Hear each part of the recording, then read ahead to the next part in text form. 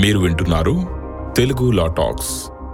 మనతో పాటు ఈరోజు ఉన్నారు కళానిధి గోపాలకృష్ణ గారు, హైకోర్టు సీనియర్ అడ్వకేట్. మీకు కళానిధి గోపాలకృష్ణ గారి గురించి సపరేట్గా చెప్పాల్సిన అవసరం లేదు. డిజిటల్ మీడియాలో ఆయన యొక్క ప్రభంజనం, ఆయన ఇచ్చేటువంటి నాలెడ్జ్ మనం వెలకట్టలేనిది. ముందు ఆయనకి ధన్యవాదాలు తెలియజేస్తున్నాను. సార్ నమస్కారం sir. Thank you so much. Thank you sir. ఎలా ఉన్నారు? Fine sir. ఇక మొదటి విషయం, ఒక వ్యక్తి ఒక కేసులో ఆయన కేసు పెట్టడం కావచ్చు లేదా రెస్పాండెంట్ కావచ్చు, ఒకవేళ ఆయన చనిపోతే అప్పుడు ఏం చేస్తారు ఆ కేసుని? సివిల్ అయితే ఒక పద్ధతి ఉంది, క్రిమినల్ అయితే ఒక పద్ధతి ఉంది. ఓకే.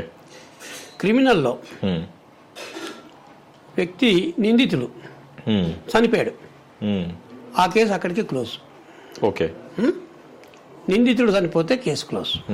కానీ ఫిర్యాదుదారుడు కంప్లైంట్ ఆయన చనిపోయాడు, చనిపోతే కేసు క్లోజ్ కాదు. ఉదాహరణకి ఇప్పుడు మన పోలీస్ కేసులు ఉన్నాయి. పోలీస్ కేసుల్లో కంప్లైంట్ చనిపోయాడు, కంప్లైంట్ ఇచ్చినప్పుడు చనిపోయాడు. ఎఫ్ఐఆర్ అయిన తర్వాత ఆయన ఏమంటాం అంటే డిఫాక్టో కంప్లైంట్ అంటాం. ఓకే. అప్పుడు కంప్లైంట్ ఎవరైతారు? పోలీస్ అవుతారు.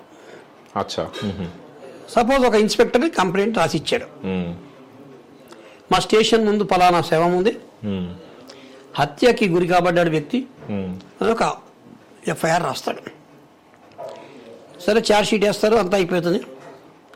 ట్రయల్కి వచ్చే లోపల ఈ ఇన్స్పెక్టర్ చనిపోతాడు. ఓకే. వెళ్ళిపోతే కేసు క్లోజ్ కాదు.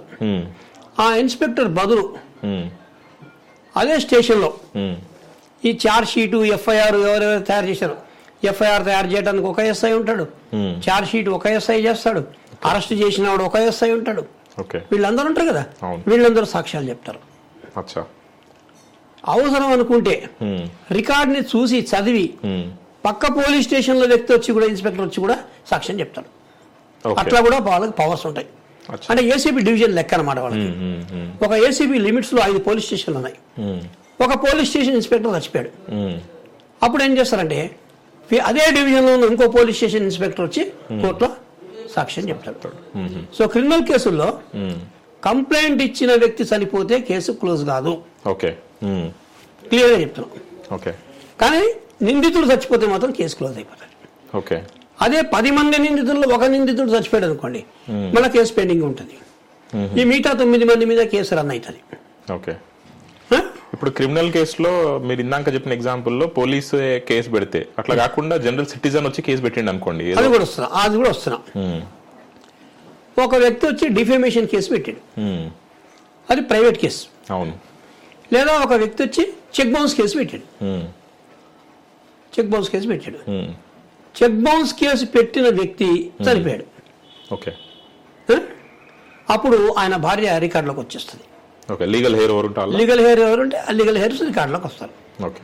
వాళ్ళకి పవర్స్ ఉన్నాయి ఈ కేసు రన్ చేయడానికి. ఓకే. కానీ చెక్ బౌన్స్ చేసిన వ్యక్తి చచ్చిపోయాడు, కేసు క్లోజ్. కేసు క్లోజ్ అయిపోతుంది. అది లీగల్ హెయిర్స్ మీద ఎఫెక్ట్ చూపియదా? ఉండదు, ఎఫెక్ట్ ఉండదు. ఓకే. క్రిమినల్ అయితే ఈ పద్ధతి. ఓకే. సివిల్ అనుకోండి, సపోజ్ నేను ఒక వ్యక్తి మీద 50 లక్షలకు దావా వేశా. ఓకే. డ్యామేజ్ సూట్ ఫైల్ చేశా, నేను చనిపోయా.